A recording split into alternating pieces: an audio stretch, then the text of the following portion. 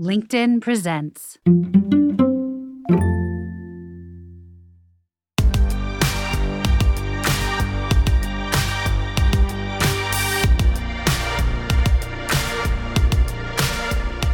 Welcome to Big Technology Podcast, a show for cool-headed, nuanced conversation of the tech world and beyond. Kevin Systrom is our guest today. He's the founder of Instagram, and he's currently building a news app called Artifact, which uses AI to determine your preferences, and then it shows you stories it thinks you might be interested in.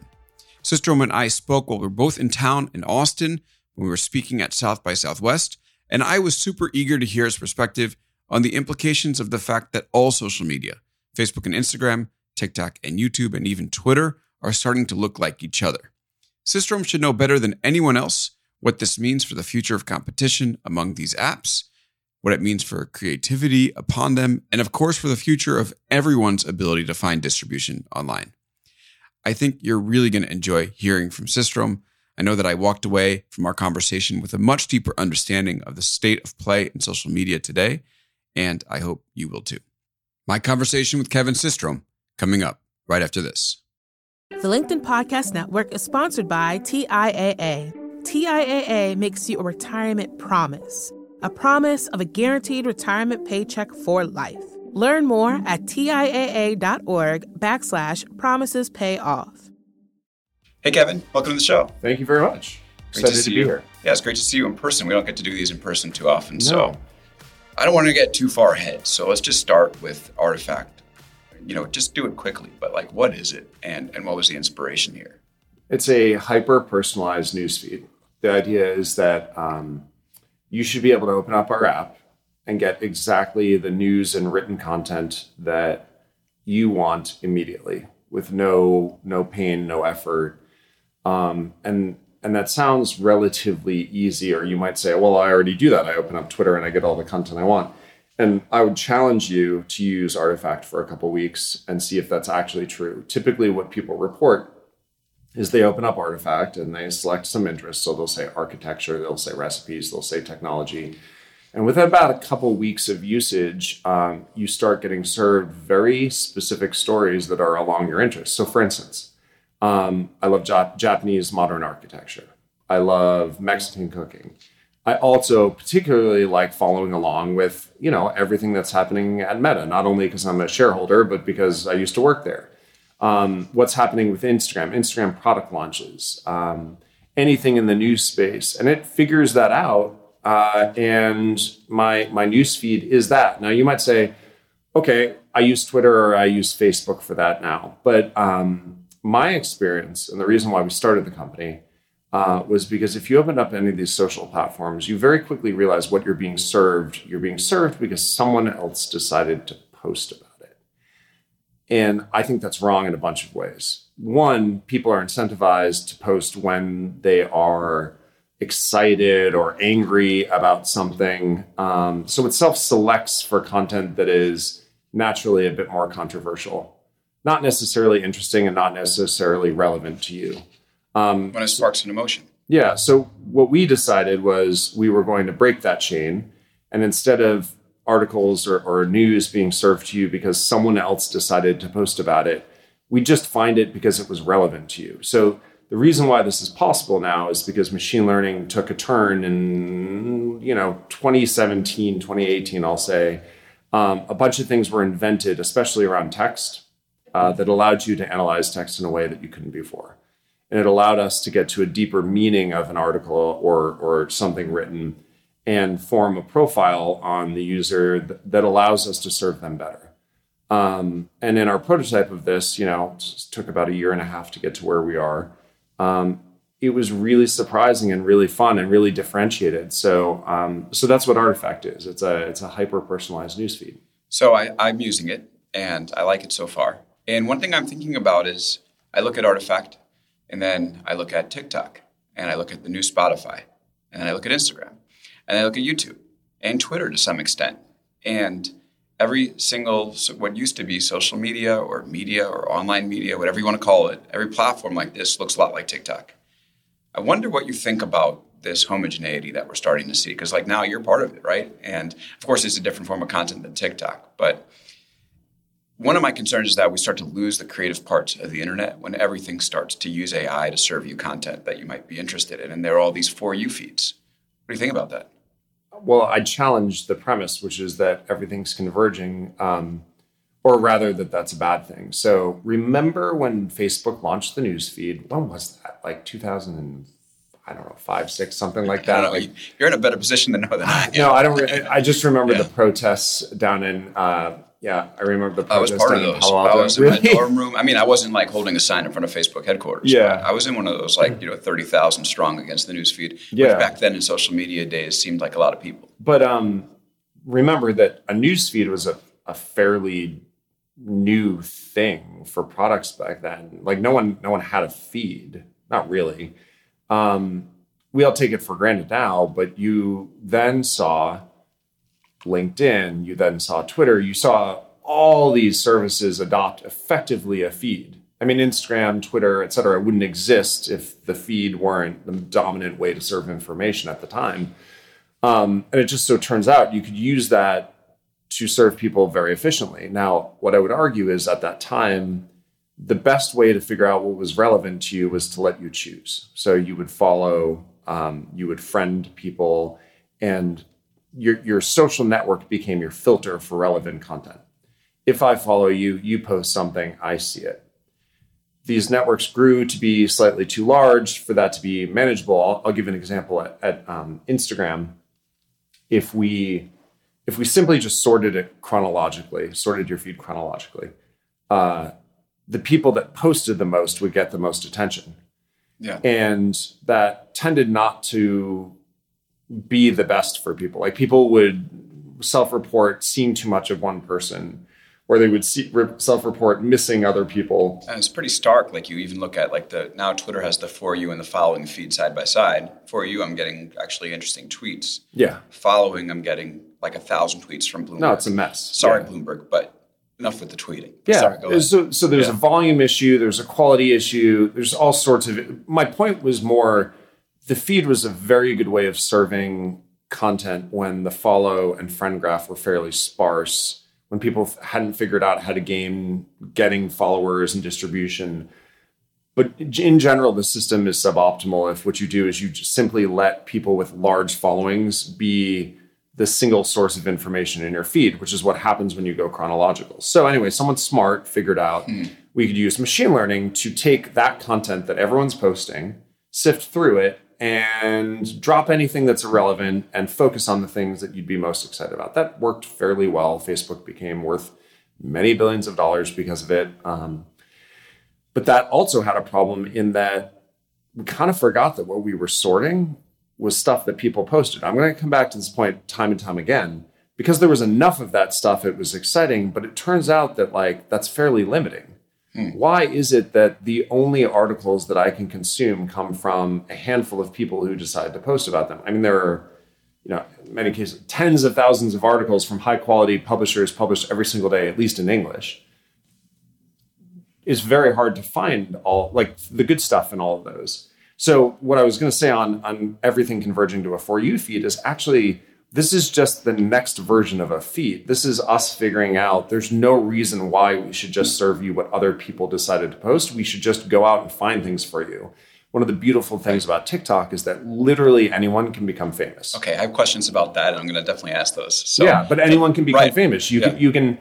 It is the most democratic distribution system because it's all about the merit of the content, not whether or not that person had built up a huge following beforehand. Right. And I think that's really special. And I think what you're seeing is every service deciding, hey, wait, that model works. The content-based model, does this content work or not? Rather than, did someone influential post about this? By the way, and that's important. When I'm hearing you talk, it does seem like, and we're going to get to some of these questions about the feed, but it does seem like you're directly positioning your new product against Facebook, which is still that old model of what people share.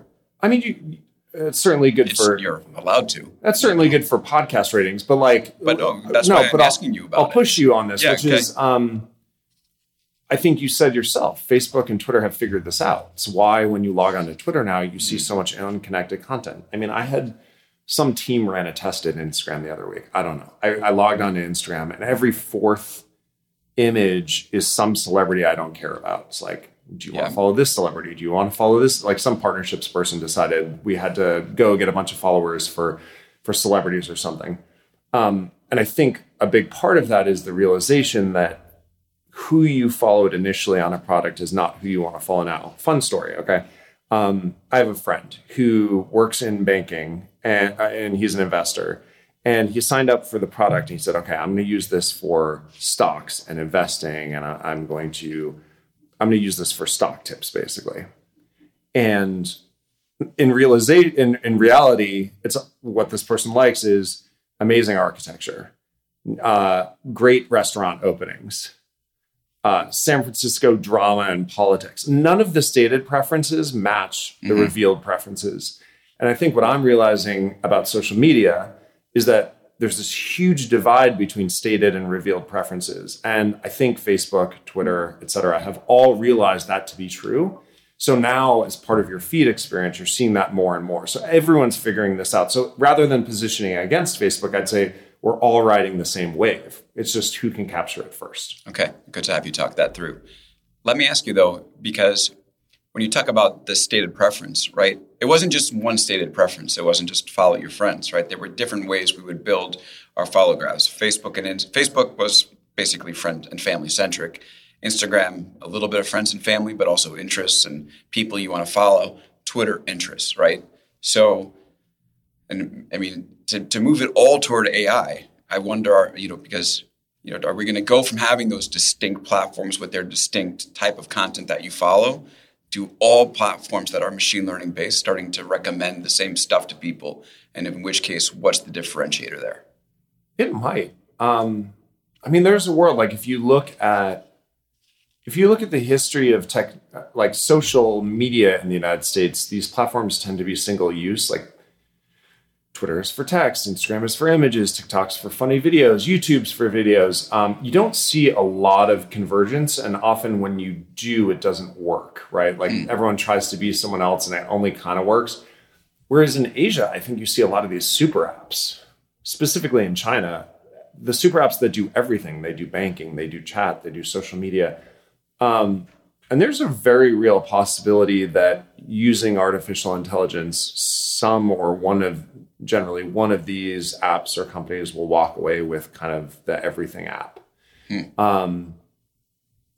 Mostly because I would argue the benefit you get of having a large user base, of having the best artificial intelligence for recommendations is enormous.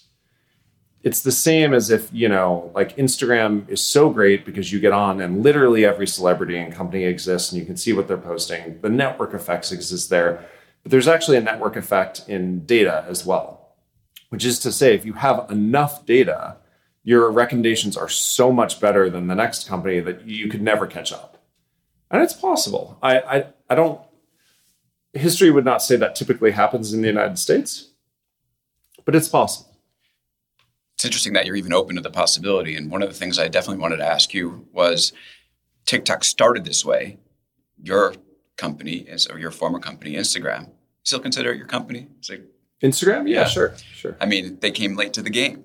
And obviously they have the machine learning and the user base of Facebook, but they're still not fully committed to that TikTok model. It seems like they're going to go there. But if they give TikTok this large head start, how are they going to compete? I mean, talking about the way that you talked about data and, having this advantage that compounds, Instagram seems like, listening to you, that it might be in some trouble. People forget that TikTok didn't come out of nowhere. Musical.ly existed. I mean, Musical.ly was fairly popular with the younger crowd in the United States for a while. And when we looked at them, I met with them. I think I was in Shanghai for a board meeting for a different company. And I went into the office, and Musical.ly's office. There were probably like 25 kids who didn't look like a day over the age of 18, all in a room, hacking away on computers, building this amazing product where, people would effectively just post short videos with music in the background, right? Everyone kind of wrote them off.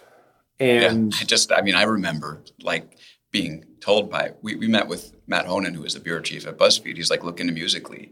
I wrote it off. I mean, I feel like I should have been more curious about it. It was easy to discount, but sorry, go ahead. You had the right. You were right to write them off because it wasn't working and they had to sell. Now, could we have predicted that one of the world's leaders in AI would spot an opportunity to say, if we buy this thing and we take all we've learned on all of our other products using machine learning and just layer it on top of Musical.ly, we can create Douyin and TikTok, Douyin being the Chinese version of TikTok. Wow, what a bet, right? And did that work? Absolutely. So what they were able to do is basically use the initial enormous amount of engagement that had been bootstrapped on Musical.ly to then layer machine learning on and then run away with it. The reason I mention this is because Reels is pretty good. I mean, a lot of people knock it as kind of like they're a wannabe TikTok or whatever, but it's pretty good. And getting better. And it's getting better. And why is it getting better? More data. You said 2 point something billion. Like I've lost track of how many users Instagram has. 2.3 billion. Lots of people using it every single day. If you can just hang on long enough and collect enough data, you can go from remember when Apple Maps launched, everyone was like, oh, this is terrible. And it's pretty good now. You refine things and things aren't great overnight. But you can get there. I mean, Android for the longest time lagged behind iOS. And now you talk to people and it's unclear. Maybe there's some difference, but people report being just as happy on both platforms. I think those tend to go away over time as long as the company that's trying to attack has enough data or has enough users. And when you were, sorry, go ahead. No, that's it. When you were at Instagram, did you try to acquire Musical.ly? I did not. Mark? We were excited about them, but there was no overture that I remember. Was that a mistake? No, because I don't think. I mean, listen. It's easy to what is it called, decisioning, when you judge a decision in the past based on information you didn't have at the time. No one knew ByteDance was going to come in and layer what they had on top of it and run away with it.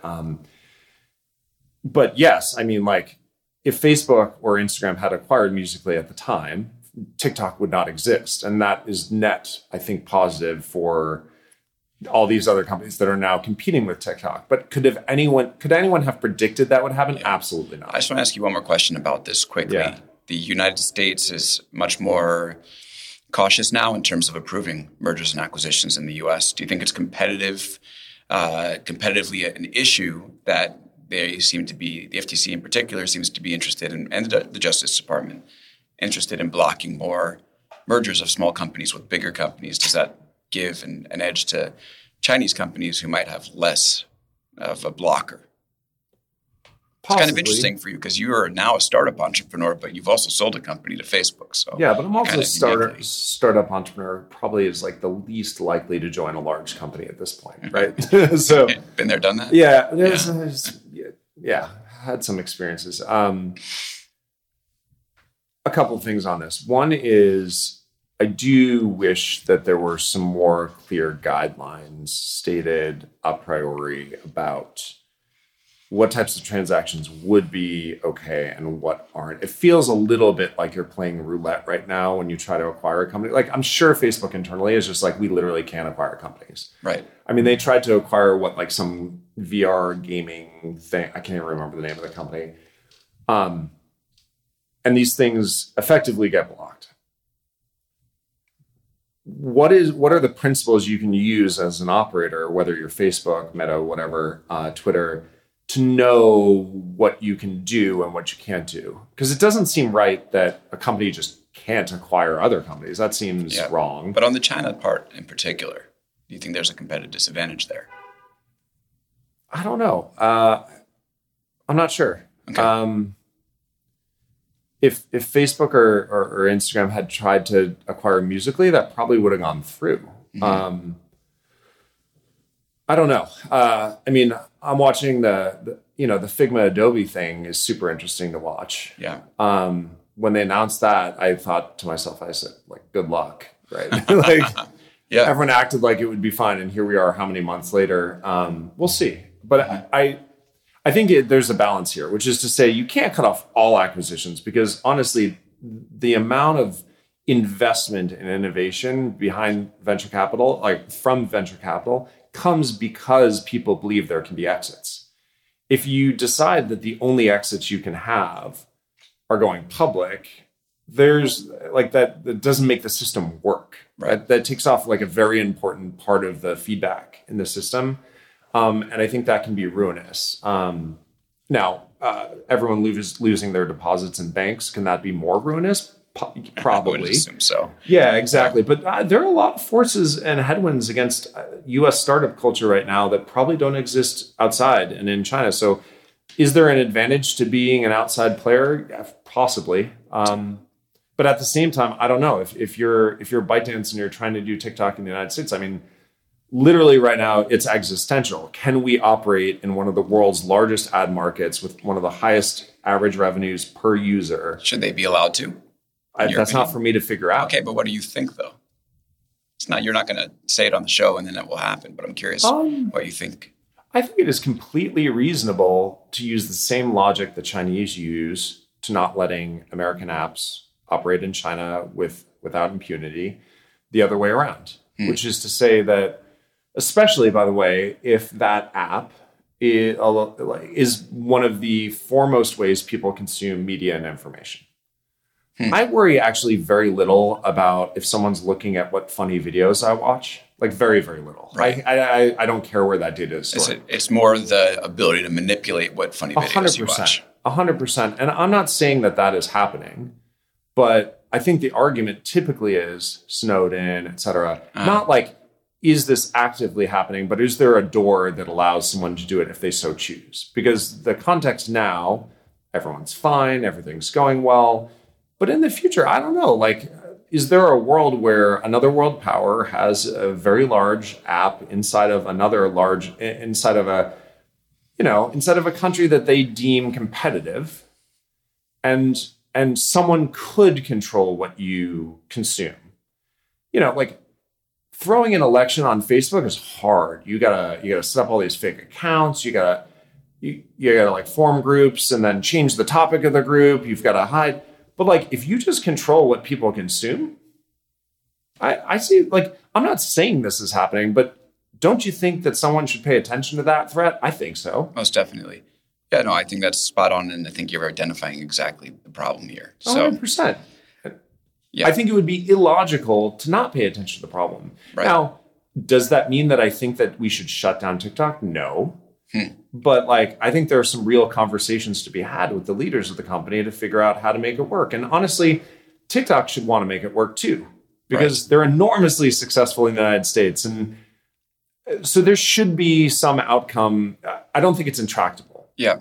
So I want to talk to you now about something that you mentioned, which is that this type of feed, the AI feed, is the most democratic possible feed that you can have.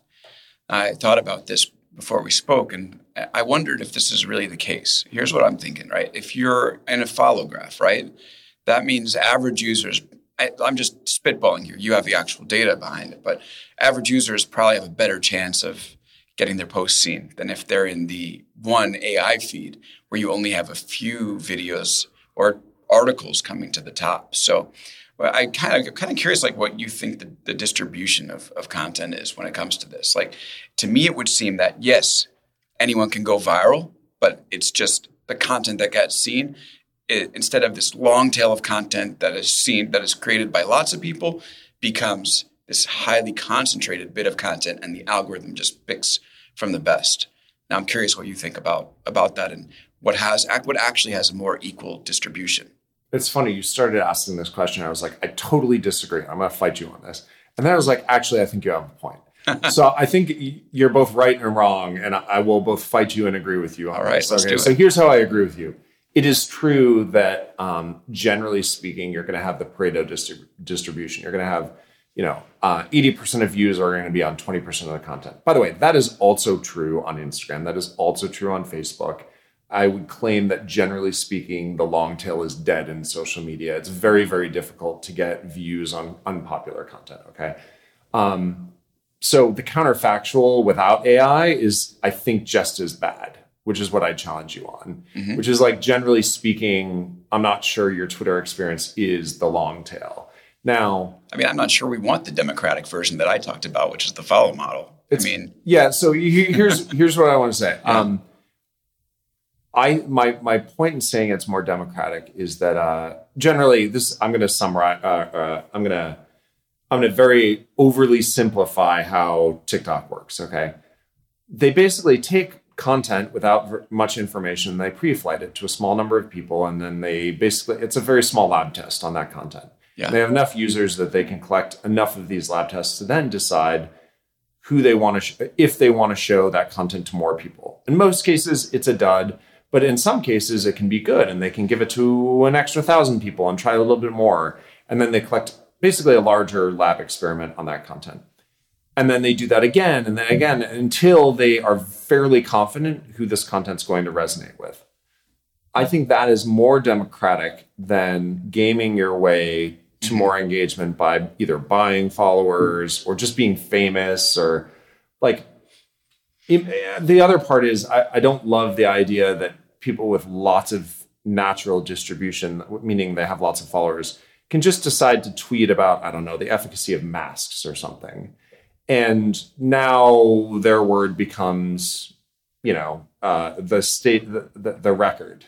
And that to me feels broken. And instead, I'd rather a world where we can engage with content more on this experimental basis. So for instance, there's this whole world of what are called bridging algorithms. And the idea is that you put content out there and, let's take sides of a political spectrum. You can find out who's a Democrat and who's a Republican, and you can see what content tends to resonate with both sides rather than just resonate with one side or the other. And you can promote that content.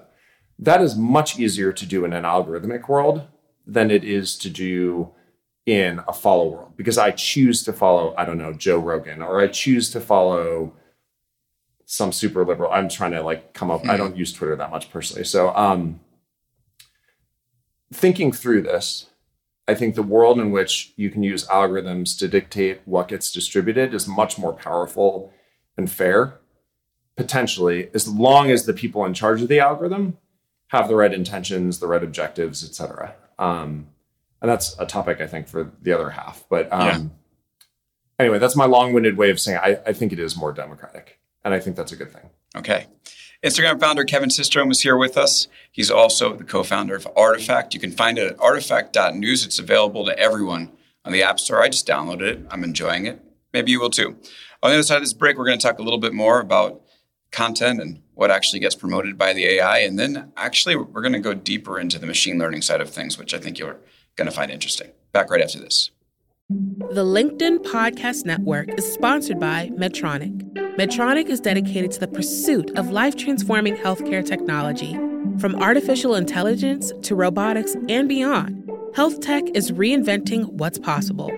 Every year, Medtronic improves the lives of 74 million people, and we're just getting started. Visit Medtronic.com to learn more.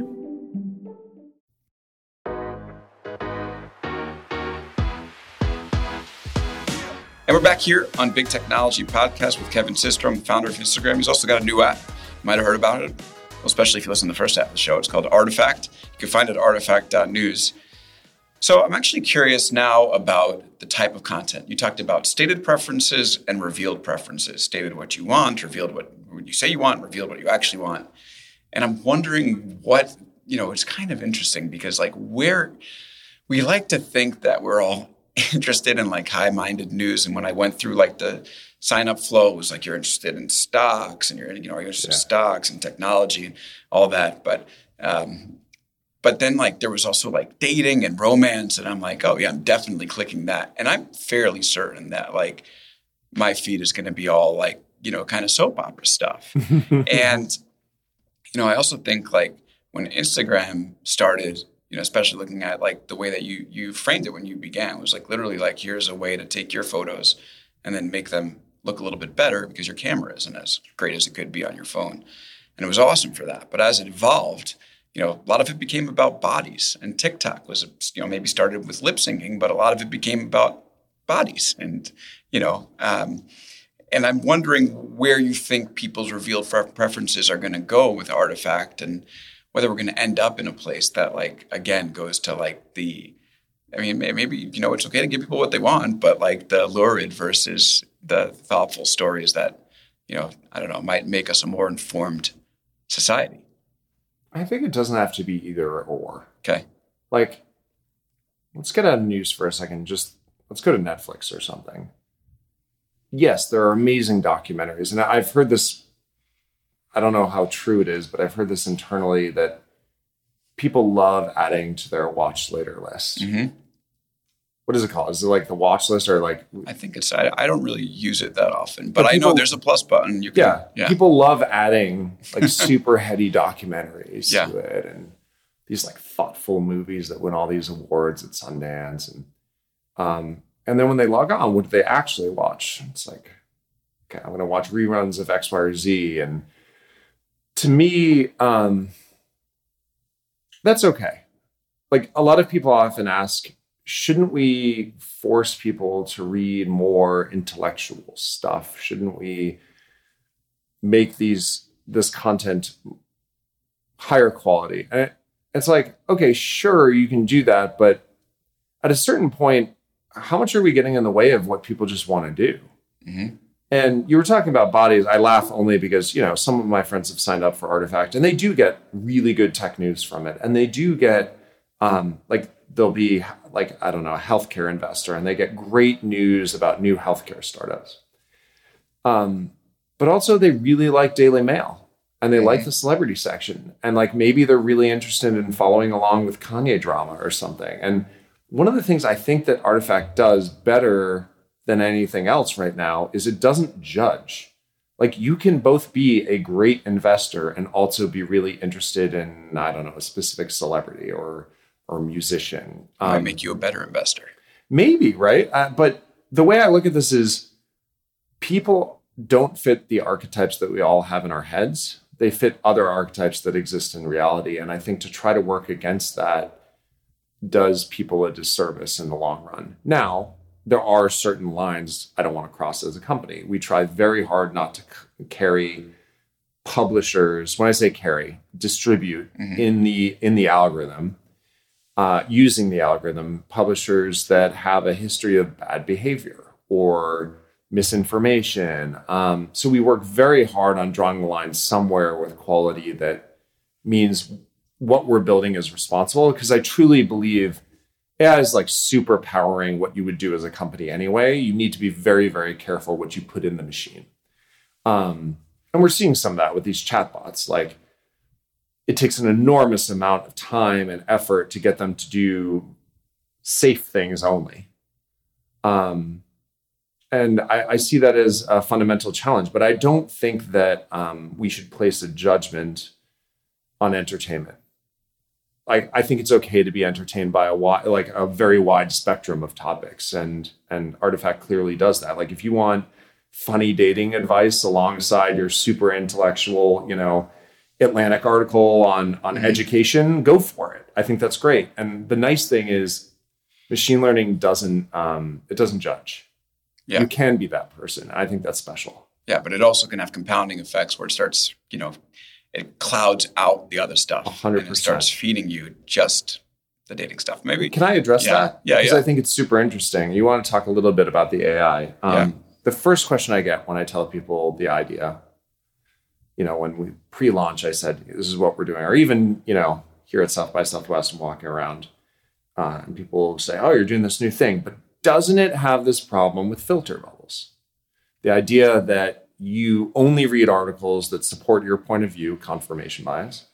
And that puts you in this loop that basically makes you only see the stuff you want to see. And wouldn't it be healthy to see other stuff, other points of view? And this isn't just politics. This is advice on parenting or schooling or exercise or nutrition. And I think the answer is yes. So, people who study machine learning, this will be not that interesting. But I found it really interesting that, generally speaking, the optimal strategy with any machine learning system is some portion of the time, most of the time, to do what you think the user is going to want. Mm-hmm. And then you set aside some smaller portion of time to kind of randomize the behavior.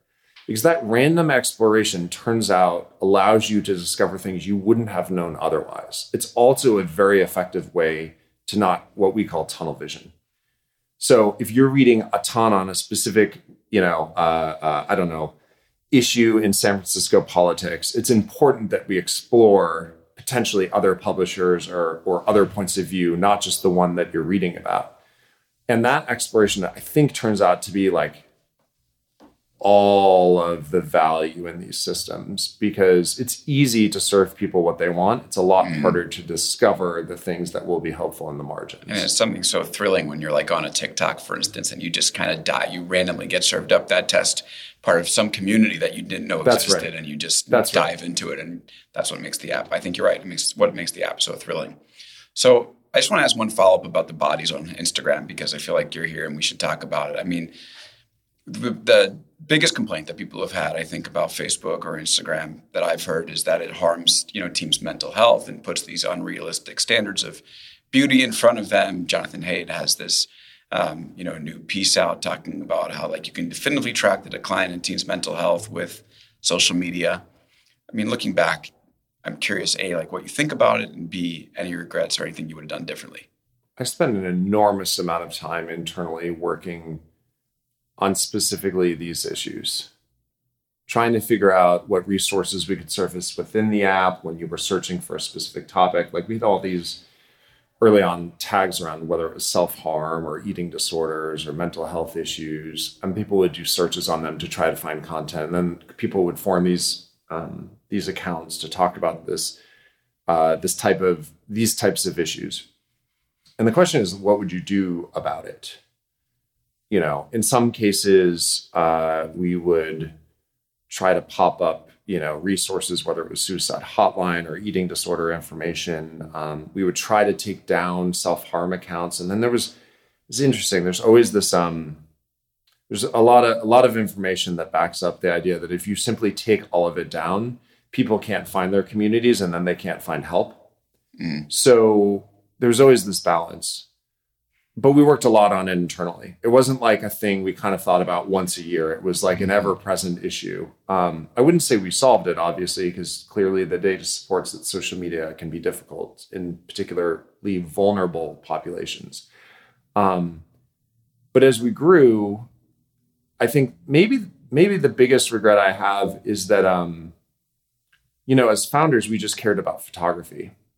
Mm-hmm. We just wanted people to take great photos, and the commercialization of Instagram is not something I got excited about over time. It's not something I'm particularly proud of. The idea that you have these beautiful influencers and people that show, I think, an unrealistic version of the world, and that there's an incentive for them to become this and show this because then they can get famous and get these deals. And the influencer culture is something I've struggled with because it wasn't the vision for Instagram. The vision for Instagram was that every person could be a photographer and show the world through their perspective. But what it ended up being, because of a lot of reasons, is that the power of distribution was funneled into a small handful of beautiful, influential, et cetera, people. Mm-hmm.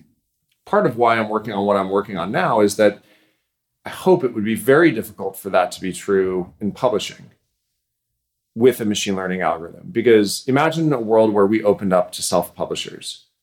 I actually love the idea that we can incentivize a lot of people to become creators in publishing, where they can publish on topics that wouldn't have been economical to publish on in the past. Maybe niche topics. I don't know if you're into a specific type of gardening or Japanese hi-fi audio systems or something really niche. Can you create a creator ecosystem that unlocks good for the world rather than maybe just envy? Mm. And that's super interesting to me. But yeah, I do think basically there's this race to the bottom on a lot of these social media platforms now of who can get creators and who can get the most influential creators, and started on YouTube basically. They basically popularized the term creator account. Yeah. And But on YouTube, it feels different because it's a little bit more substantial. Like I study, I don't know, music production. There are these amazing creators. And it feels like I'm going back to school. And that feels very different than like travel influencers or fashion influencers, I think, who dominate the Instagram world. Listen, I don't want to pick on any particular group. It's more just that the balance, I think, of content in the long run lean towards this unsustainable vision of what a perfect person was or a perfect life. I was with someone last night and they just said, everyone's posting on Instagram back in New York City and I now live in the Bay Area and I feel like they're just all living their best lives. And I'm like, can I just tell you, like, they're not. Yeah. How many times do people have to tell you that like your Instagram life is not your actual life? But people don't believe it. So listen, not working there now, I'm not sure I have much say in the matter, but we always believed that focusing on people and their personal connections rather than popular influencers or celebrities would be the right direction. And they announced, I don't know, I think it was a year ago that they were just going to focus on creators now. That was the main focus. I just feel like that is, I understand why the game theory leads them to do that, but I wish, and I hope internally there's still like a firm belief that the people and your family and your friends are the core of what makes Instagram. Yeah, it's like a reverse network effect now because the creators are so dominant on the feed. Like I've noticed with my posts, and maybe my generation is moving off of Instagram, but like stuff that used to be, filled with comments and engagement has now dropped off. And I know where that engagement is going. It's to the professionals. Yeah. So it is very interesting. We have just a few minutes left. One interesting thing about your new company that you've sort of mentioned or hinted at, but I don't think has really been explored too deeply unless I missed it, was that you have ambitions beyond news. You've talked about how news is just a beachhead for you, and what you're really excited about is the machine learning technology. We have just a few minutes left, and I wanted to ask you about that. I'm curious what the beachhead, okay, so that's the beachhead. Well, where's the rest of the land, and where are you thinking you might go with this? I want to be clear up front that news is super exciting to me. And I think probably, if you think about taking a bet, you want to have an edge. And I think the news world and social media is oversold, meaning people discount it because there have been a bunch of people who've tried it in the past and haven't done well, or rather they've been around a while and they're not TikTok or something. That was also true with photos when Instagram came out. I remember countless people telling me there's no money in photos, you'll never do anything. And obviously that didn't become true. So you might ask, okay, what's different this time around? The reason why I call it a beachhead is because I feel like I care so deeply about machine learning in the long run. The way that Mark Zuckerberg might care about computing when he started, or the internet when he started Facebook back in the day. It's not that we don't care about the beachhead. It's just that, wow, this can be so much more in the long run if you just see that personalization and machine learning is the thing that's going to turn every industry on its head in the next 5 years. So to me, when I see written content, I see so much more than news. It's not just what's breaking that day, but it's articles on how to be healthier, or it's information about a musician that you really love, or a critique on a piece of art that you may not have seen in the past. And that to me doesn't feel like news. And that's why whenever someone calls us a news app, and don't get me wrong, like I use that too. Yeah. I kind of cringe because I think it's like calling Instagram a photo app. It's like we ended up being so much more than just pretty photos. And I think if you're going to start one of these companies, I like to remind myself, it's like, okay, if Apple started and just said, we're just going to sell a computer, they wouldn't be what they are today. They have to build and design beautiful products and delight people. And I believe what we're doing is saying we are first and foremost a personalization company.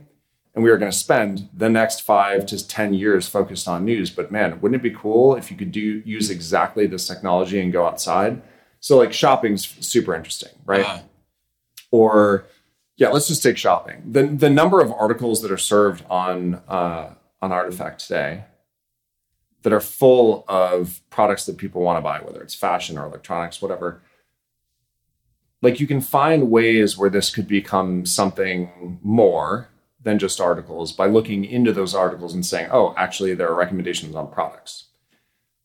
That's just an example. I'm not sure we'll go that way, but for the foreseeable future, I am focused on how people consume news. But I am excited about personalization in general. I'm hearing this and I'm like, is this going to be like an enterprise thing where like you get the data and you have the engine and you might like license that type of technology out to others? And I wish I could tell you. Everyone asked at the beginning of Instagram, did we know where we were going? It's like you have a map and a compass and it kind of points north and you go that direction. But part of the fun of this game is figuring out how you can evolve along the way and not knowing in the moment.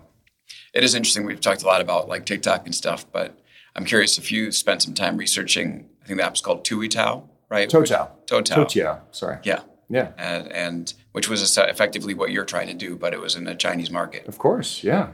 It was ByteDance's first hit. It's the only reason they were able to build TikTok. So did you, I'm just curious, like now that we talk about it, like, is this kind of following that same map of saying, hey, if we get this right, maybe there's other things we can do? And what did you learn when you researched how they were so successful? I mean, they did it, right? They built the news reader that's based on an AI. So it's possible.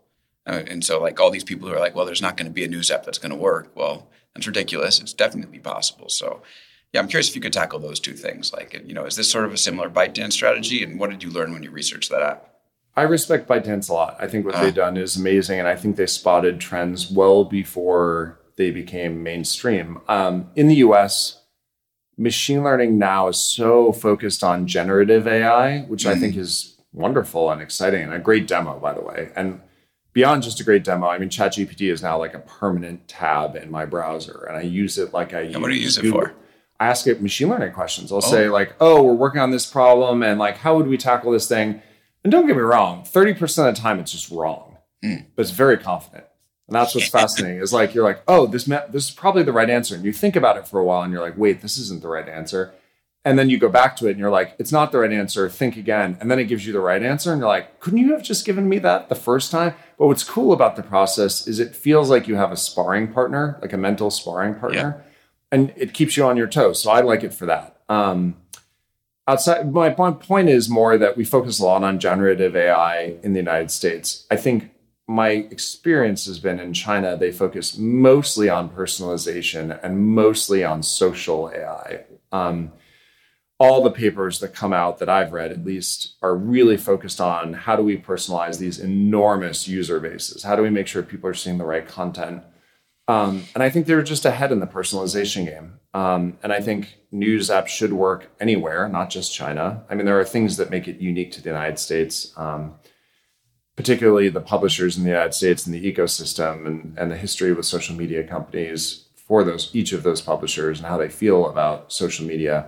But bottom line is, I think that your job as an investor or an entrepreneur is look for patterns and trends and say, could it be different here? So certainly there's a lot of Toutiao's history that inspires what we are going after, but it's a different time. I mean, they started a long time ago, and machine learning's changed dramatically and the ecosystem has changed dramatically. So it's not as easy to say, oh, that stamp works there, just stamp it over here. But it's certainly exciting and inspiring about it in terms of a market opportunity. And then bottom line, I just think ByteDance, their strategy of taking what they've built and putting it in different verticals is super exciting. And they use text as a beachhead. Yeah, they did. Yeah. And I mean, they've done this. They've purchased other companies and tried to layer machine learning on them and to varying degrees of success. But I like to think about tech as kind of like making movies. It's like, if your first one's a hit, good on you. And sometimes you have to produce a few more before you get another hit. So the question is just like, do you have the volume of production that allows you to succeed eventually? And we're just trying to start where we see a large opportunity in the United States. Okay. So just last question. Yeah. Machine learning. Everybody here or everybody listening, myself, we're all thinking about like a couple of applications: image generation, movie generation, text generation, like generative AI, ChatGPT stuff, personalization recommendations engines. When we think about where AI is going to develop now, because it seems like this image stuff and text stuff came out of nowhere, although I'm sure the researchers were aware that this was going on. Is there anything else that we should be thinking about, or are those three areas kind of like the key areas to focus on? I think those are the key areas. Now, in general, I think so many of the the resources are pointed at the generative AI, that I think you will see the most progress made where the resources are pointed. The productization of these cool demos. Like, it's cool to say 3 dogs or like three golden retrievers making sushi and get an image of it and go, wow, that's cool. But the commercialization of that technology, I think, is a different thing. The ChatGPT one feels like there's clearly something there that needs to be more than just a chatbot in a window with a gray background. And there are teams now solely focused on this at Meta, at Google, and at Microsoft, using OpenAI as effectively the head start, that something interesting is going to happen in search, clearly. And I think it will surprise us all. Like, we all think this is cool. Yeah. It's almost like these bank runs, you know, like you hear, you hear 10%, or you think there's going to be like a 10% problem, and it ends up being transformational, wipes a bunch of companies out. I think that technological revolution tends to be similar in that you hear little glimmers, you think something's going to be bad, and then it's way worse than it actually is. AI has that property where we all saw cool demos in the last year. And I think what you're going to see in the next 2 years will just like defy expectations. Now, we're not working on generative AI in the way that these companies are, but I wouldn't focus elsewhere. I would just say, how could it be 10 times better than you actually think it's going to be? And that's my sense. Mark Zuckerberg calls you tomorrow, offers you $1 billion for Artifact. You taking it?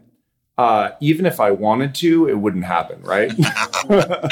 We talked about that earlier. Lena Khan is on the phone giving you the So I'm not going to answer the question because I reject the premise. Okay. I don't think it's possible. Okay. So let's just talk about something else. Sounds good. Kevin, thank you so much for joining. Thank you. It was fun. Super fun. And that will do it for us here on Big Technology Podcast. Thank you so much, Kevin Systrom, for meeting me at a recording studio in Austin and recording what I thought was a great conversation. Really appreciate your time. Always great to connect with you.